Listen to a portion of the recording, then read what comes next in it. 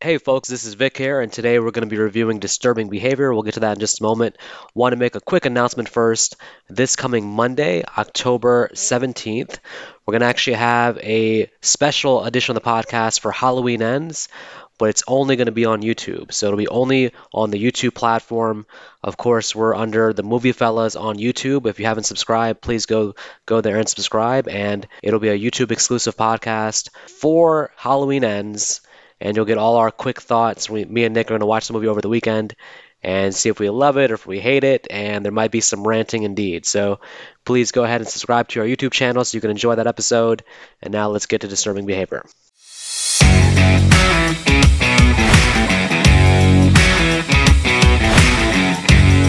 Pocket.com.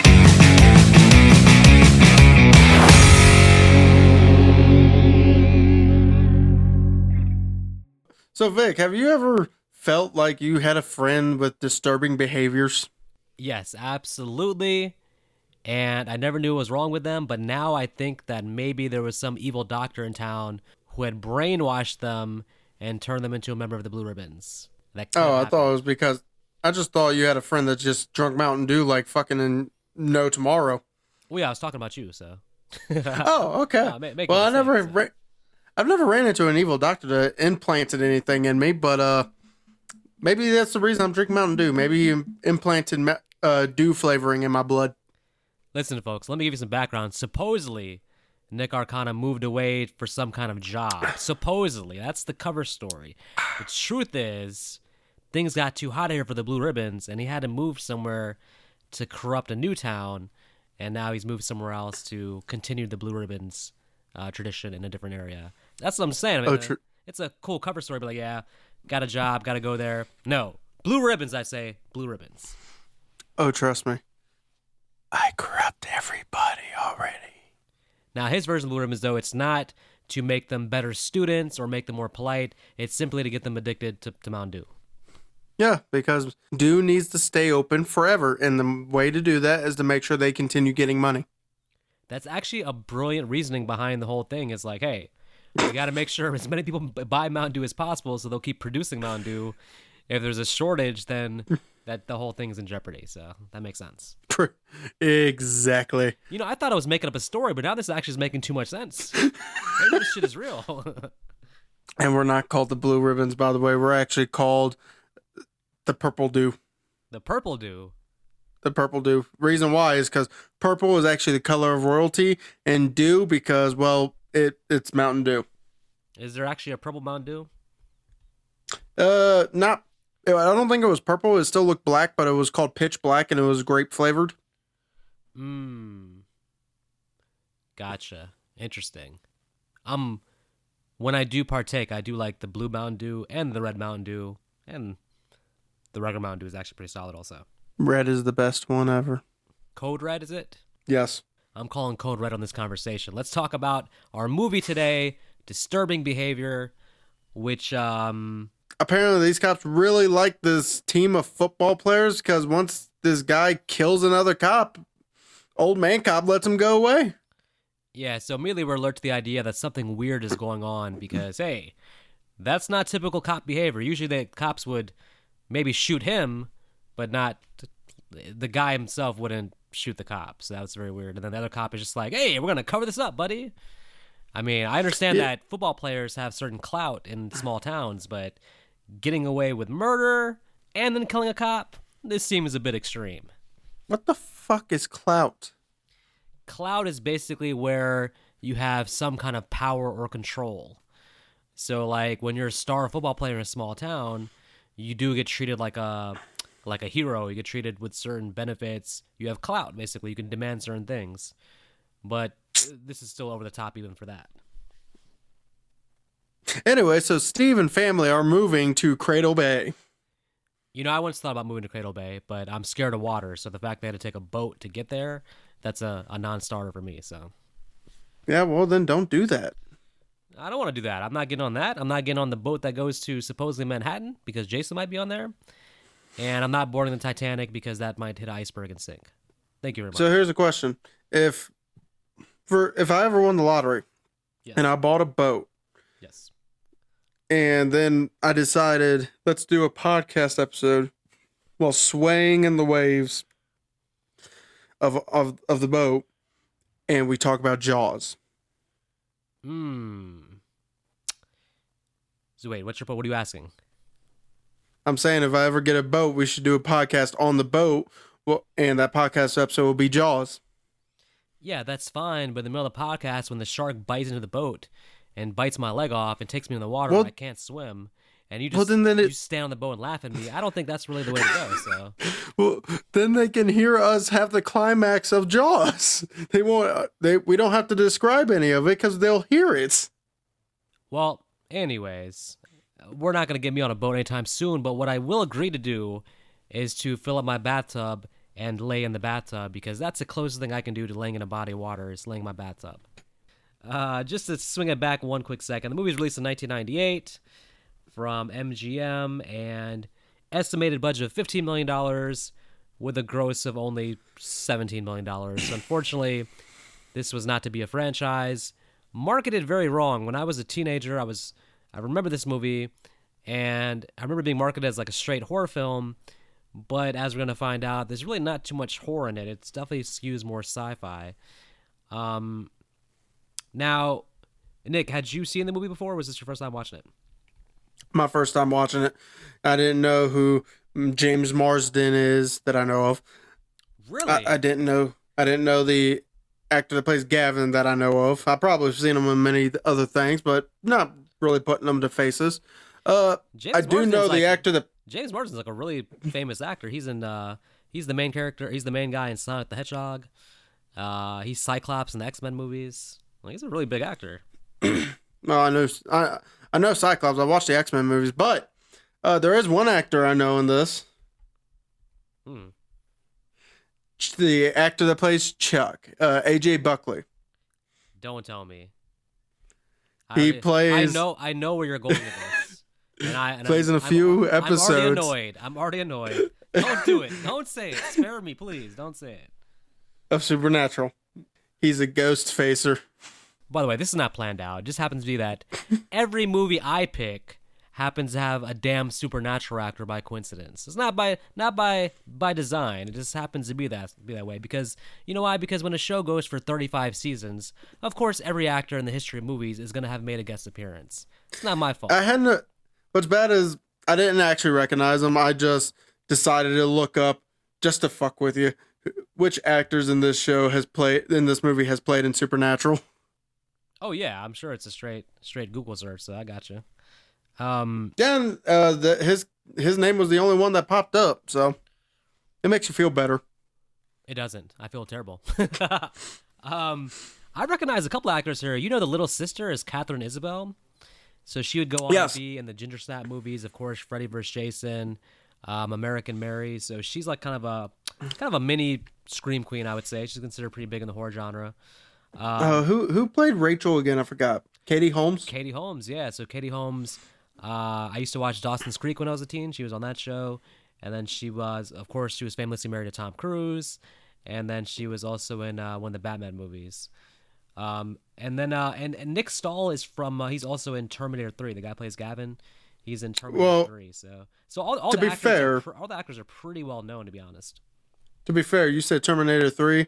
How many people really remember that damn movie? A lot of people remember Terminator 3.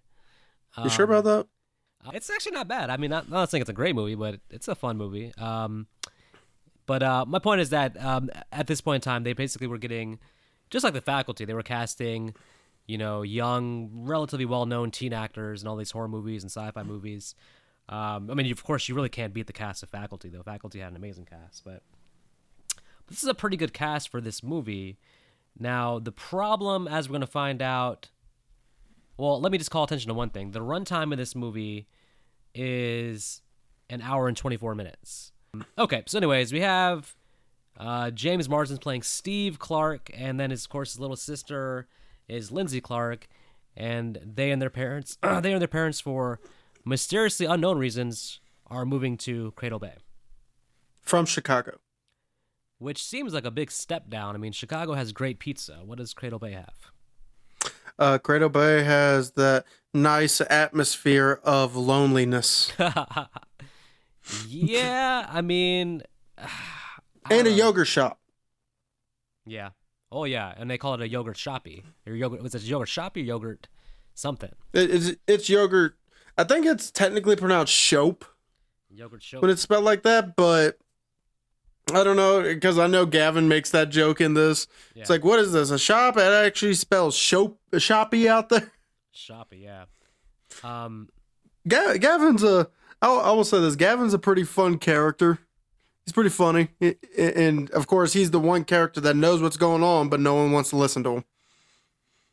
Well, he's the best character easily, but that ends up hurting the movie because the plot demands that he kind of checks out halfway through the movie, and that Well, if he that- doesn't, then that makes the second half. So even though it's necessary for the plot, it makes the second half of the movie not as fun because we don't have him around as Gavin. We have him as Blue Ribbons Gavin, which is just a whole robotic performance at that point. Then, so we'll talk about it because that's one of my main complaints about the movie is pretty much the second half. There's certain movies that the setup in the first half, the story is so good, and then the second half doesn't really pay off on it. Jeepers Creepers is a good example where the first half of that movie was amazing. All these, and then the fucking police station.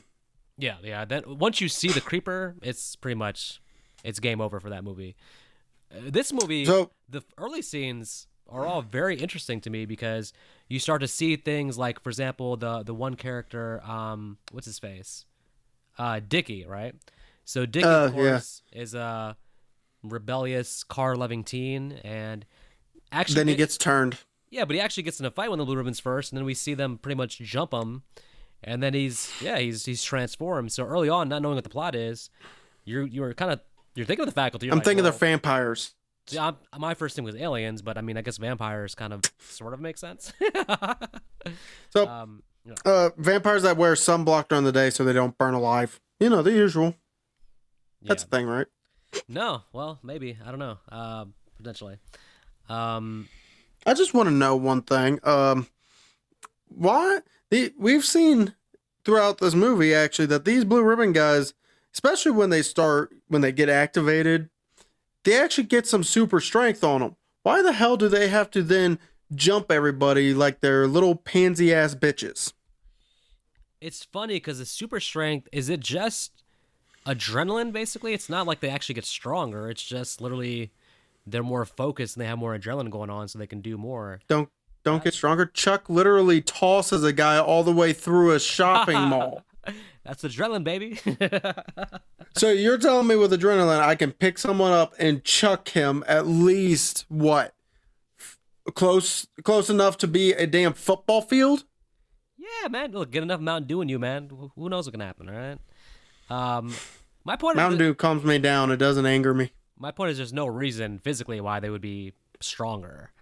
They're not taking steroids, I don't think. So, maybe who they are, who knows? But Well, I mean, There's look at nothing- Andy. there's He nothing- has to be. there's nothing supernatural here, so there's no way they would suddenly get stronger. It doesn't make sense. The reason I say this is look at Andy. He has to be. While the girl's going down on him, he breaks her neck. She most likely bit him and he didn't feel pain.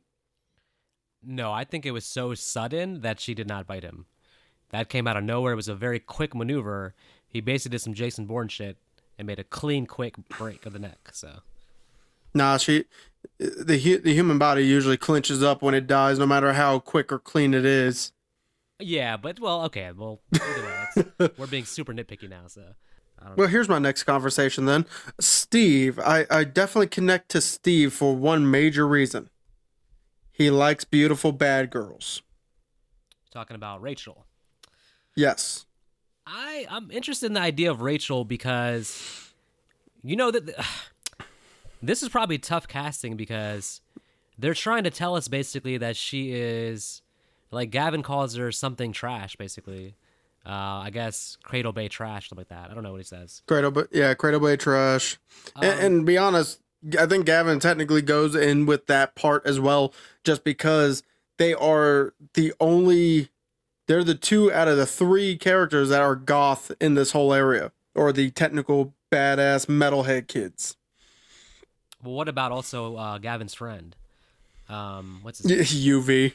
Yeah, what is UV goth or is he just weird? What is he exactly? I don't understand what's going So on. UV is, you can definitely tell he's albino. There's no way he puts on that much damn makeup to make himself look that white. Also, he's high on drugs almost all the damn time. Yeah, he is. I mean, And for the most part, he is, I would say, goth, but more along the lines of just because his friends are. yeah. He seems like the type of person that would dress and act a certain way just to match whoever he's hanging out with. Yeah, I mean, I want to say shout out to the actor because I don't know if I like it. He does something very strange with his performance. Like he plays the character very odd, but maybe it's just He plays him like he's high all the time, because he is. he's just kind of oblivious and odd. I don't know. I mean, I guess. But to get back to your point though, yeah, I was saying the casting is weird. It's hard because like they have her being pretty much an outcast, right? But then they're also like, well, let's make her beautiful.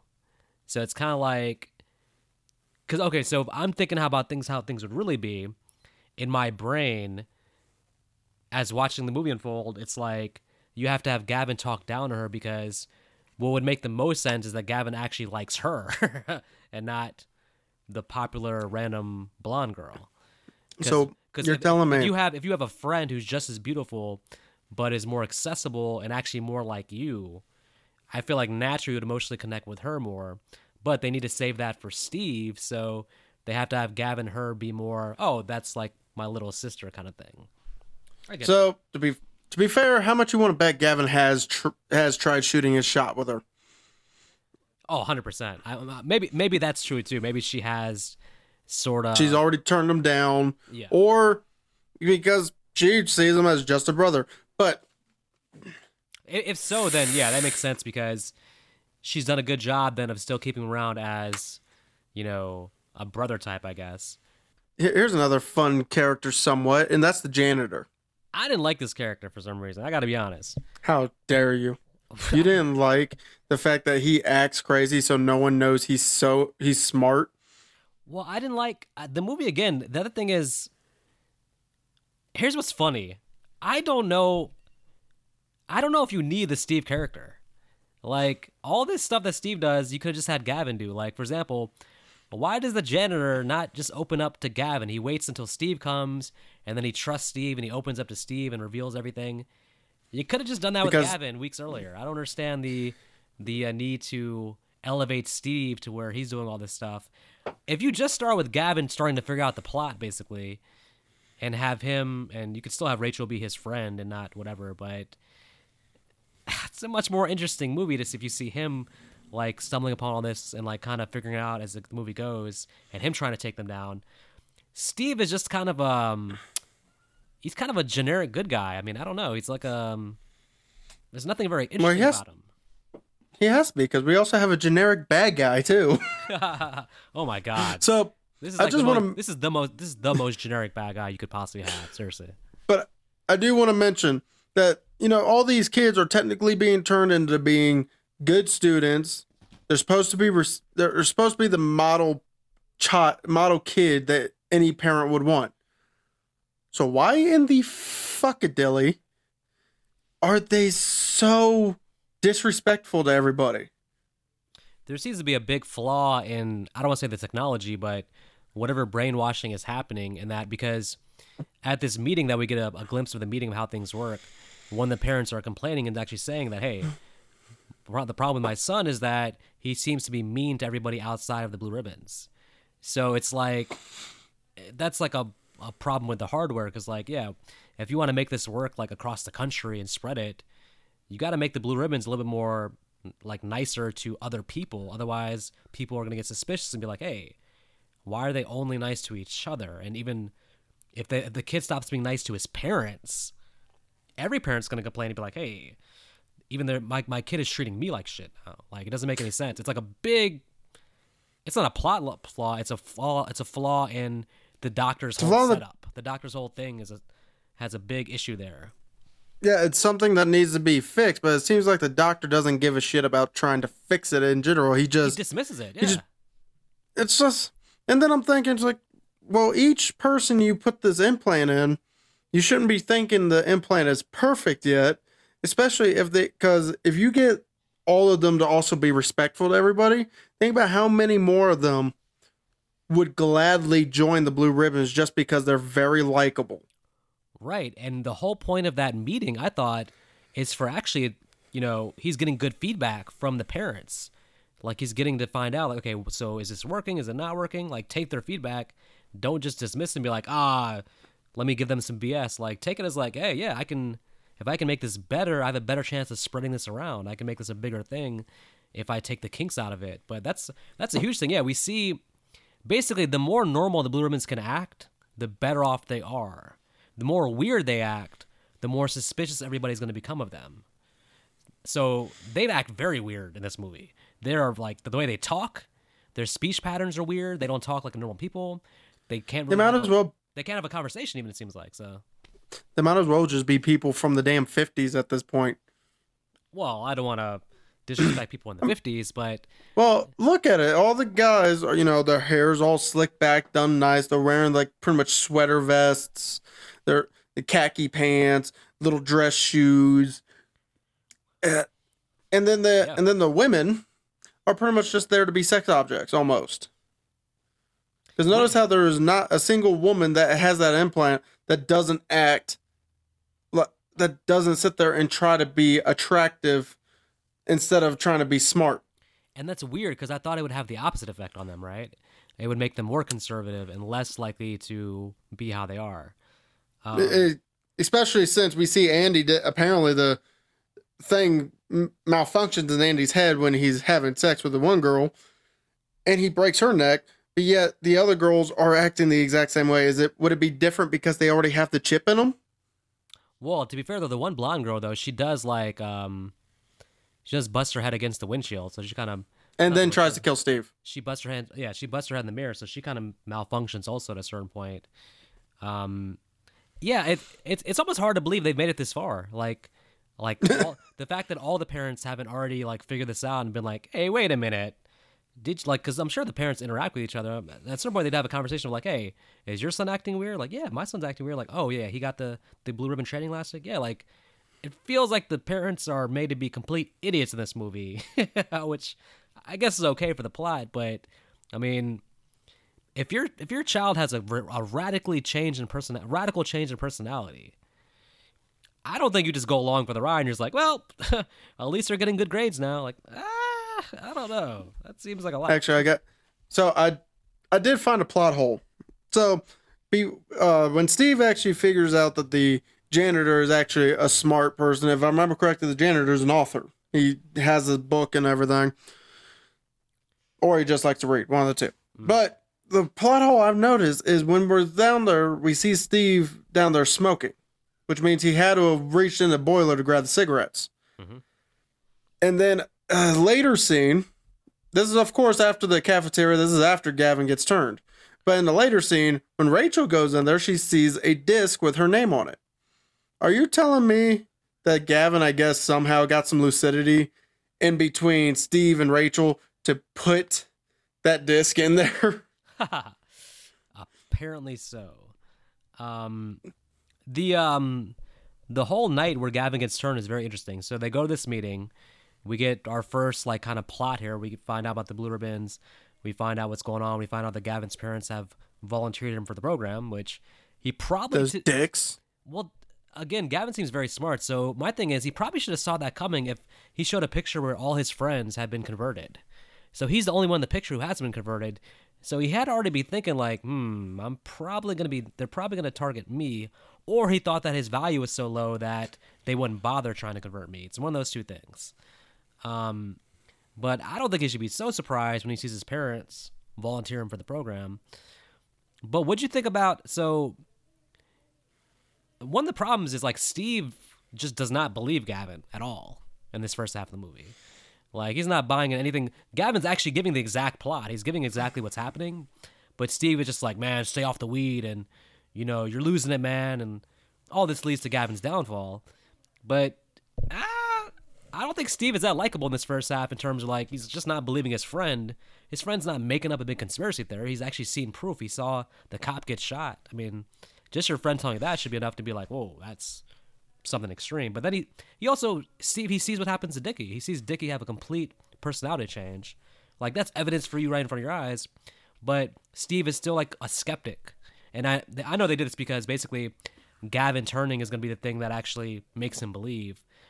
But I feel bad for Gavin because if Steve would have actually believed him, they could have that night they could have came up with a plan together and avoided Gavin being turned. But instead, Steve takes away his gun and then leaves him there by himself to basically fend for himself.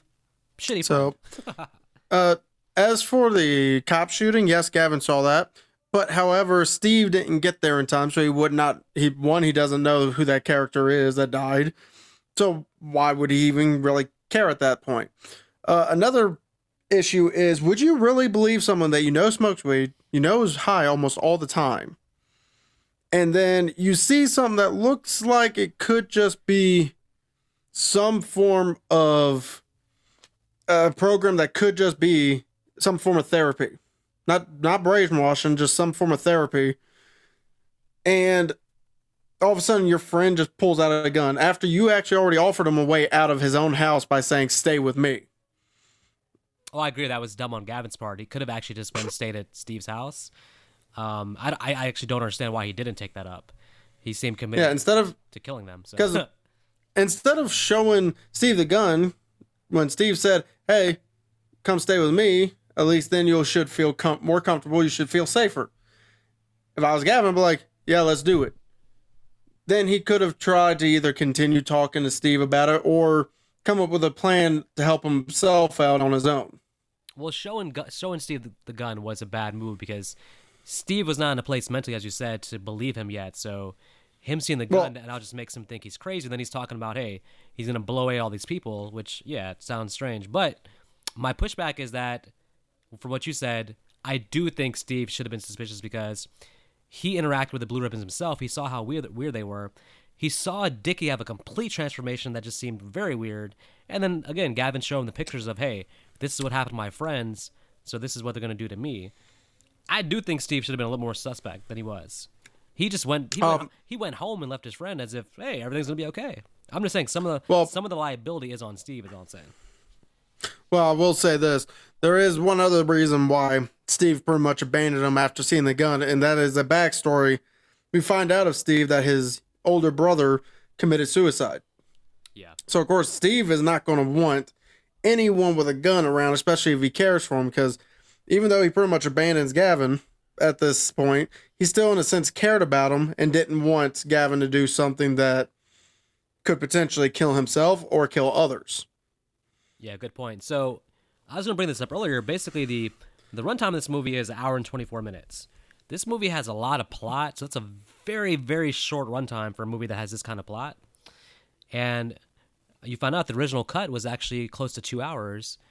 But again, our good friend Mr. Test Screening was done. No, fuck that. And the studios decided to cut the movie down. They cut it down the first time. It was still pretty good. But then the second test screening, they then took the movie from the director to a point the director actually wanted to take his name off the movie. And they cut it down as much as possible. And we lost a lot of plot because there was a lot more background given on Steve and his brother. So you get a lot more of Steve's backstory. You get a lot more with Gavin and Steve. So Gavin actually takes Steve to the morgue. So in terms of evidence, to convince him during that night, he takes him to the morgue to show him the girl's body. The one that got her neck snapped. Yeah. They go to the morgue and they actually find out her body's missing. Which doesn't prove anything, but he's like, look, the body's missing. So Gavin went to greater lengths to convince Steve, but they cut the scene out. We also get afterwards, Steve goes to Gavin's house after he's been converted, and he speaks to his mom, and his mom basically is like, yes, Gavin's a good boy now. So we get like all these other scenes that I think would add more to the story, add more to the plot.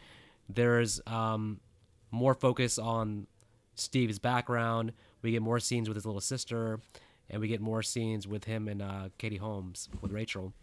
So apparently the director feels like the the original cut's like a really, really good movie because it gives you enough story, enough character development to go with the plot. But he's not really happy with what they did to it. So there's actually one thing I wish they would have done, and to be fair, I understand why they didn't, and they may have in the unedited cut, but the fact that there was a scene where, Steve mentions that he's annoyed that him and his family is pretty much not allowed to talk about the brother. I feel like there should have been a conversation between him and the father to try and make some form of amends. Mm-hmm. Yep. At least before you find out that the father is now trying to get him converted to. Like a jackass. Yeah. What a jackass. Oh, and so just to support what I'm saying here, the DVD has an unbelievable 11 deleted scenes on the DVD. 11 deleted scenes. So someone needs to make a new cut where they like reintegrate those deleted scenes back in the movie. And in fact, the movie has a whole different ending as well, which we'll talk about in a little bit. Yeah, because I have issues with the ending when we talk about that. 100%. I do like the. How about? Oh yeah, go ahead. Oh no, you were about to say something because I was about to jump to the psychiatric scene. Yeah, so basically, for me, once Gavin gets converted, and you have the scene in the cafeteria where Steve gets into kind of a fist fight with them with the blue ribbons, gets beat up. Gets his ass handed to him. Gavin kicks him. No, he needs him. Oh yeah, he needs him. So for me at this point, I'm not saying the movie goes downhill, but the second half is a big letdown compared to the setup in the first half. Because now we get a lot of stupid stuff, and we could talk about if you want to talk about the psychiatric scene, because yeah, but only because this was stupid. So, but well, we only need to talk about it for one quick second because it does give us pretty much our main antagonist because of something that's happened. He find out that his daughter's in the psychiatric hospital, and I'm assuming that's because he tried to give her an implant and it did not take. So, well, we know, and we know the implant and everything the guy's doing is definitely flawed so far, right? So, yeah, but apparently this was like the very first implant he made. He put it in, and it caused her to go flipping insane. But the real question I got is, why did they even think about just going through there? I mean, I feel like the psychiatric scene makes no real point to the plot. It's not like it did anything against the doctor. All we find out is he implanted his daughter. There's no follow-up to it. That's a problem. There's no follow-up to it. The movie needs to explore, like I said, the plot is too big for the runtime we're getting. You can't fit this movie into an hour-and-a-half plot because there's so much more we need to know. We need to know the why, the how, the what. There's a lot of stuff that's kind of like slightly mentioned, but not enough to actually make sense. It's like the movie has big ideas, but it doesn't execute on its big ideas. Yeah, because because Steve mentions his daughter to the doctor, and the doctor tells him, "Well, she wasn't that bright anyway." It's like, damn, you didn't love your daughter? Well, you deserve to get a punch to the nuts. Well, this bad guy is like he's generic. He's generic bad guy, and you never really know what the hell what's the point of anything he's doing, and what does he actually want here? And again, if he does want to expand this, then he really should like get the kinks out and stop just like dismissing everything and just being generic bad guy. He should be like, hey, let me try to make this the best product possible. But instead, like get the kink out of murderous rampage. He's taking shortcuts, yeah. So the janitor guy, which you like, I mean, for me, he plays a little bit too big of a part in the ending. A lot of the heroes, the heroes really only get away because of this janitor guy. Well, to be fair, this janitor is the only one that actually put two and two together of what happened with Chuck. That's another thing we actually probably should mention is the implants, when a certain frequency hits, the implants start going haywire and makes everyone go fucking insane. Yes. Yeah. And the janitor was the only one who actually paid attention to that because the only other one in there at the time was Rachel, and she just wanted to get the hell out of there before something bad happened to her. Right. True. And what what? Never mind. I'll come back to that. But no. But anyways, yeah, we'll move on. Yeah, I don't know. I mean, I guess we can just talk about the ending then. I mean, Okay, so the ending is the janitor plays that frequency, drives off the cliff, killing everybody, so that and then we get a. as stupid as it is, it's a really dumb but fun visual to see all the kids on the truck as it flies off the cliff. That's so over the top that none of them thought to jump off before going off the cliff. But okay, all right. Oh, so I just want to mention, look at James Marsden. Pretty decent sized dude. He looked big, stocky, probably lifts weights on his off time. Now look at the doctor. Lanky, most likely never been in fighting his whole life. Decides to has a fist fight together. This is like if Van Damme was actually fighting Lance Henriksen at the end of Hard Target. This is why This man- this is why they didn't do that, because this doesn't really make sense that this doctor does not want to get his hands dirty in an actual fight. He's not that guy. This is And he had a gun. What happened to the gun? I know he got hit by a car, but what happened to the gun he still had his hand when he got hit by the car? I don't know. It didn't make any sense to me. I'm just sitting there watching. It's like, really? And the fact that they actually make it to where the doctor almost pushes him off the cliff. I'm like, no. By the time the doctor swung, he may have gotten one hit, but I feel like Steve should have grabbed his second hit and thrown him off the damn cliff right then and there. I don't see the doctor hanging around, especially once he knows that his creation has gone off the cliff. I see him just disappearing pretty much. It didn't make sense. Disappearing, just like our main characters. Because now, I mean, I'm sorry. Is there a reason why these characters have to leave town? What about his They parents? just got rid of. Well, he told his parents where they're going. But he just got rid of all of the villains.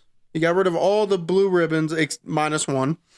He got rid of the doctor, so there's no more implants going into people. Yeah. So what was the point of them leaving to go be homeless in Chicago? Yeah, so basically... Was this supposed to be a happy ending? Well, you're right. Once you solve the problem, does leaving town make any sense when you can just stay and rebuild yourself in Cradle Bay? I mean, you have a family there. You have a house there. I mean, I don't understand what's going on. The leaving on a boat ending didn't really make that much sense, especially for... They're going to be homeless. Especially for, I feel like, for Rachel and UV, because I understand that Steve and his sister maybe feel a certain way, but if I'm Rachel, I'm like, unless I'm marrying this guy, I don't know what I'm doing. Like, what am I... They got married. I'm in high school. They're in high school. So it's like, I don't understand. They're homeless now. They can get married. Yeah, this ending didn't hit for me, but there's one big obvious problem with this ending, which they try to rectify at the very end. But Gavin? the lack of Gavin, where the hell was he in this ending? Because He was getting his teacher's degree. That makes no sense. Because I know Gavin's smart, but you're gonna tell me that Gavin's so smart that even when converted into that, he knows enough to stay. Like, he just stayed away from the whole ending. He was like, "Well, I know how that's gonna go. I'm gonna go get my teacher license and start over in a new town." So with Gavin, I actually feel like the implant either didn't take or maybe took too much, because I feel like Gavin may have actually kept a former bit of himself, as I mentioned with the damn CD. That appeared after he's already been converted and between one scene to another. Yeah. So either there's a plot hole there, and Steve didn't notice that, because I'm sure Steve would have opened it, saw Rachel's name, or he actually still has a bit of himself still in there to the point where he can somewhat have a little bit of control over himself. Well, why I don't buy that is because I just don't see Gavin becoming a teacher, so that wouldn't make sense to me. But if that was the case, but the problem is okay. Here's the thing: the movie missed an obvious opportunity here, which was once you converted Gavin to the other side, Have Gavin and Steve fight. I know you have generic bad guy, but clearly the emotional point now is to have Gavin be the villain, and Steve has to kill him, not generic bad guy, which he has no problem killing. So Yeah, Steve didn't there- give two shits about Gavin. he did. I mean, in the cafeteria, he did because he tried to whatever. But then they all kind of just give up and move on from Gavin, and Gavin just disappears from the movie. And in the first half of the movie, I would argue that he's the main character in the first half of the movie. So it makes no sense that there's no payoff to that. Now, what happened was, though, again, credit to the director, what we find out essentially is that there's an entire opposite ending, alternate ending, which is exactly what I wanted, which is they go the boat after everything, and then Gavin confronts them on the boat, and then I believe UV actually has to shoot Gavin. Now, so I would encourage you to watch this on YouTube. It's probably on YouTube, but it's a much more logical payoff. They go the boat, and Gavin's there, and he's like, whatever, and they have to kill him is the last thing in the movie. That makes way more sense, but for some reason, the studio didn't like that ending and gave us this generic ending with they had to go back and refilm the whole teacher thing at the end. That was like that was not in the script. That was like, whoa, let's plug Gavin in somewhere at the end. Oh, let's have him be a teacher and set up a sequel. Just in case they decide to make a sequel, yeah. Yeah, but nobody was going to want to see a sequel on this. I'm sorry, especially with Gavin as a teacher. So Gavin's making the implants. All that to say, from what I'm gathering as we review it, it's like, and what I've read is that the original cut of the movie is like significantly better than what we got, again, because of studio interference. But The original cut for almost every movie is better. Look at Scream 4. The ending to that, oh my to god, the original ending of Scream 4 was better than what the fuck we got. And I didn't like Scream 4. I do like Scream 4, but I would have liked it a lot more with the ending that we were supposed to get, 100%. So all that to say, if we could find a way to watch the original version, or at least watch all the deleted scenes and cut that back in, I think it's a much better movie. Because it feels like there's a really good movie in here, like potentially.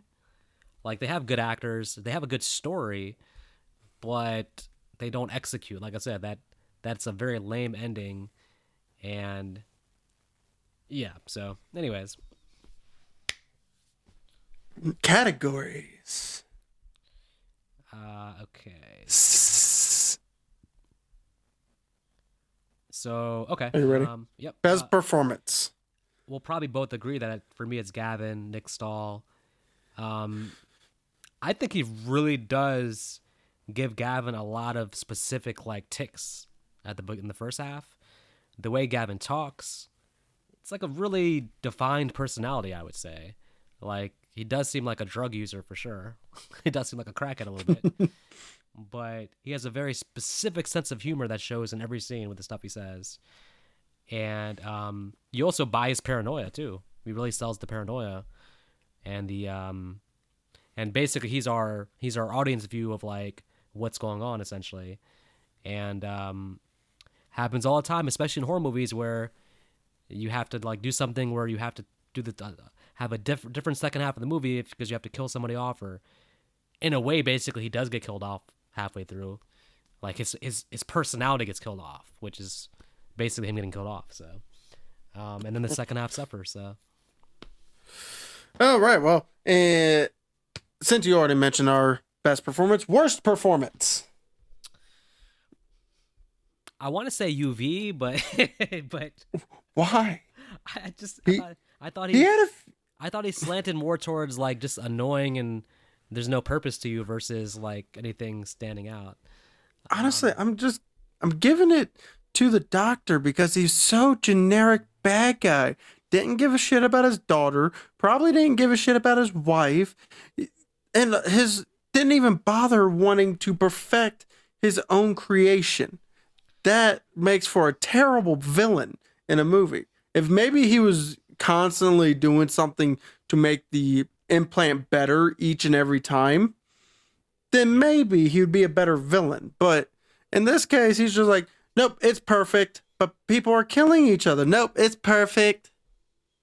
Yeah, I mean the actor. Fuck you. The actor did okay, but again, they wrote a very generic bad guy, and he fills that role. So, but nothing wrong. Not to mention that character. I don't believe that character would have fought Steve. I feel like that character would have shot Steve because he still had a gun somewhere. True. Performance-wise, the movie was good when it comes to performance. All the actors did their job. but the way we talk about it, we're better off doing best character and worst character, because Fair. in that you can still like give credit to the performance. But if we do best performance, then we focus on the character and ignore the performance completely. But so we'll shift Fair. that story next episode. Sounds good. Best scene.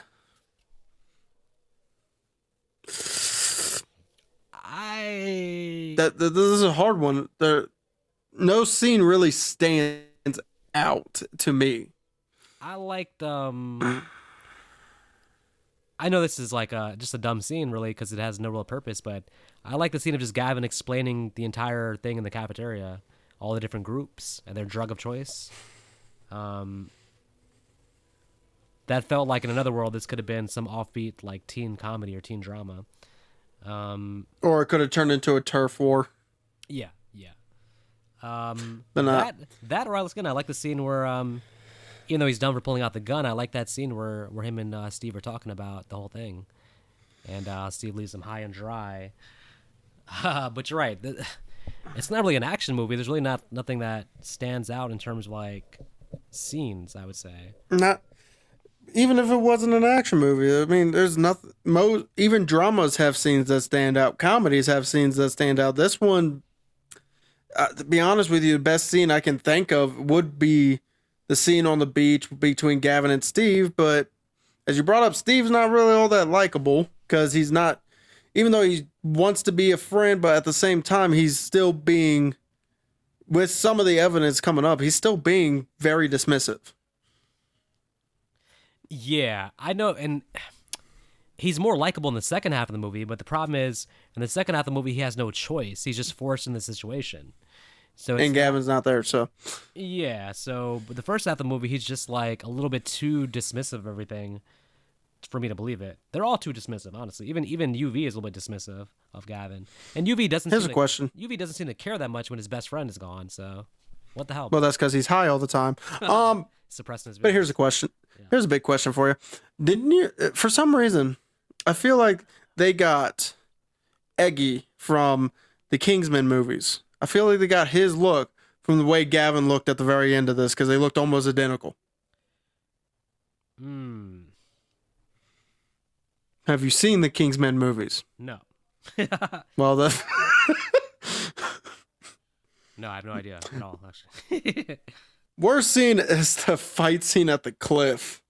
I was gonna say the car driving off the cliff with all the teens. Like it looked I'm like fine with that. it looked like they were CGI'd onto the truck. They were. Oh my god. They were.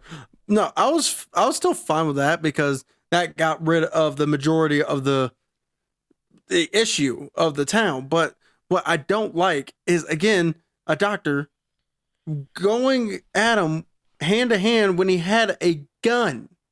I know our main character has to survive even though he's going to be homeless and get a disease and die there. But fuck you. Don't give me a fight scene when the character is not a fighter. Yeah. Unless he has no choice. And he had a choice. He could have left. Yeah, that's true. Hell, Steve was leaving. He wasn't about to continue the fight. The ending should have been the doctor on the boat. and he's going to another town. He's thinking like, hey, I can start over. It's like, But there you go. You got our change of conditions. yeah, there we go. I mean, come on. Well, no, the biggest change for me is basically just literally Have Gavin the main character. no, but just go back to the original ending. Like, just have Gavin more involved in the ending. Like, having him basically absent from the second half of the movie was just a really bad decision. I don't think they understood that he's almost like our viewpoint character in the first half, because the movie starts with him basically. And then could have been the main villain when he got implanted. Yeah, instead he just basically cut him out the movie, and then we get this like really nothing teacher scene, which again makes no sense. Why would he be? First of all, how does he have the resources to continue the operation? Like, I don't understand who gave him license to like continue on. So It's the implant. working I swear, very- I think working well. Apparently. I think maybe the doctor, it could have just been, behind the scenes, or it could have been a deleted scene. But for all we know, the doctor probably could have been actually perfecting the implant. Because I feel like Gavin was acting differently compared to the rest when you go through the background stuff, even though he wasn't actually there. Like, why wasn't he at the climax? Why didn't he fall off with everyone else?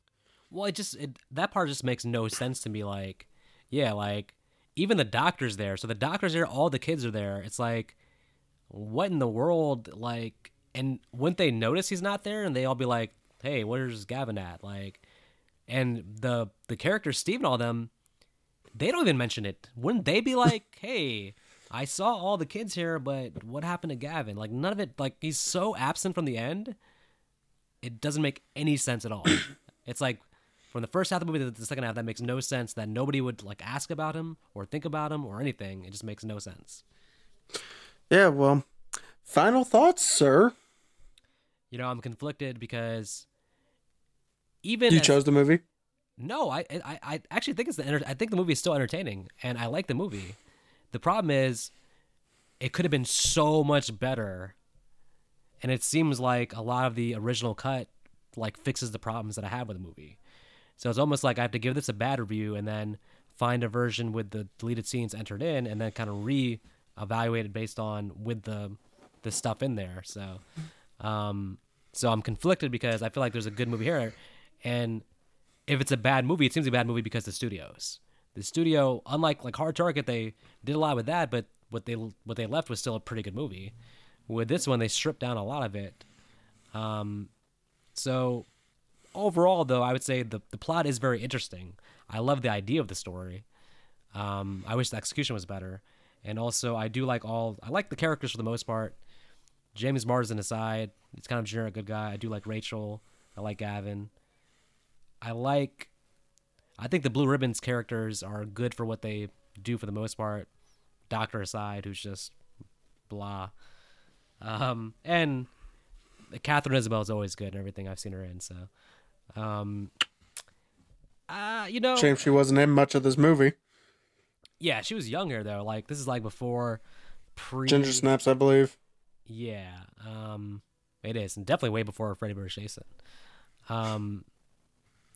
So, man, I'm gonna go 2 stars. I still think it's like watchable for sure, and I have a pretty nostalgic, I think, view on it because I watched it back when I was like a teen.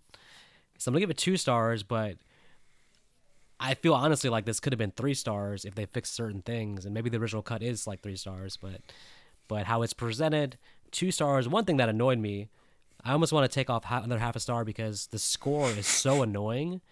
Did you hear the score where it has like, it's like, no, so there's a dung dung. Yeah.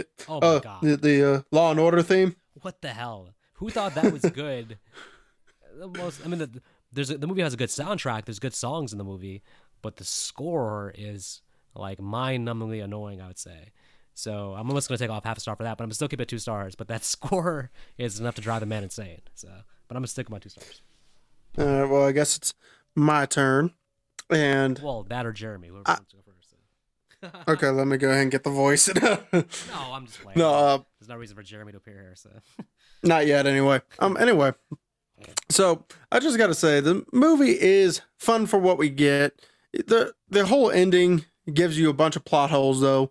It gives you a bunch of stuff that is not needed, and gives you and really doesn't give us an answer to our mystery. Like, how did the doctor think up an idea to make this implant?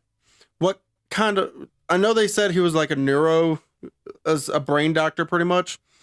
What gave him the idea to finally decide to make this implant? How did he come across the technology to make this kind of implant? There's plot holes, and then there's mysteries not answered.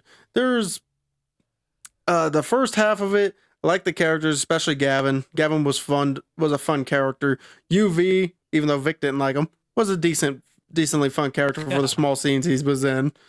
Rachel, you know, I'm sorry, Rachel was kind of a generic beautiful girl, and Steve, generic good guy. Doctor became a generic bad guy. True. And overall, fuck, do you remember what I gave the Faculty? I think that was 2.5. I think we both might have went 3 on Faculty, honestly. Either way, this definitely is not getting anywhere near Faculty. I don't know which one came out first, but this feels like a Faculty ripoff with less alien, more sci-fi and sci-fi that doesn't even work at the end of the day. They're The both, CGI at the very end was bad. they're both 98. I just don't know which one was First. Yeah, but the CGI was bad. That could be equated to the fact that CGI wasn't still that good back then. I actually, there's actually a lot of negatives I have on this one. Overall, I'm actually going to give it the same as Vic. I'm giving it a 2. It's still a fun watch, but I feel like this is one of those movies where I would agree that it needs to be longer. So there's movies that don't need to be long. This one does. This one should probably be a good 30 minutes. Well, basically, the more generic the plot line, the less you need. You can go with a small runtime. If you have like a slasher, which is the guy with a knife, then yeah, you probably need like an hour and a half. But if you're talking about like an occult and like a doctor Or sci-fi. doing experimentations like that, it's almost never going to work out well like with an hour 25-minute runtime for that kind of story. So Yeah, well, everyone, as you know, you don't have to go home. You got to get out of here. Get me some chicken nuggets, please. Or wings. I haven't had a good Hooters wings in a while. Go to Hooters, get me some wings, bring them to Wyoming for me. Oh my Thank you God. very much. all right, well look, Nick is asking way too much of our audience. All right, he wants you to get the wings, not enjoy them for yourself, but bring him wings in Wyoming. Sir, Yes. you can get Uber Eats on your phone and get them wings, all right? The only thing that Uber Eats does here is McDonald's, Pizza Hut, and Burger King. Oh, that's sad. That's very sad. Yeah. And that's bad because there's actually some good restaurants here too. I wish Shogun's Pizzeria actually sends me something, but they don't deliver. Well, listen, I'm sorry, that's the ramifications of you deciding to spread your Blue Ribbon Mountain Dew craze over the world. So that's what you Purple Dew, sir. That's what you Purple Dew. That's what you get for spreading the Purple Dew. I'm going to be more fan-friendly and say for the audience, get those wings, but eat them for yourself. And don't think about Nick. He can get his own food. No. You must love me. I can and will turn my voice into God mode if you don't love me. Just creepy enough to be edited out. Thank you so much. So.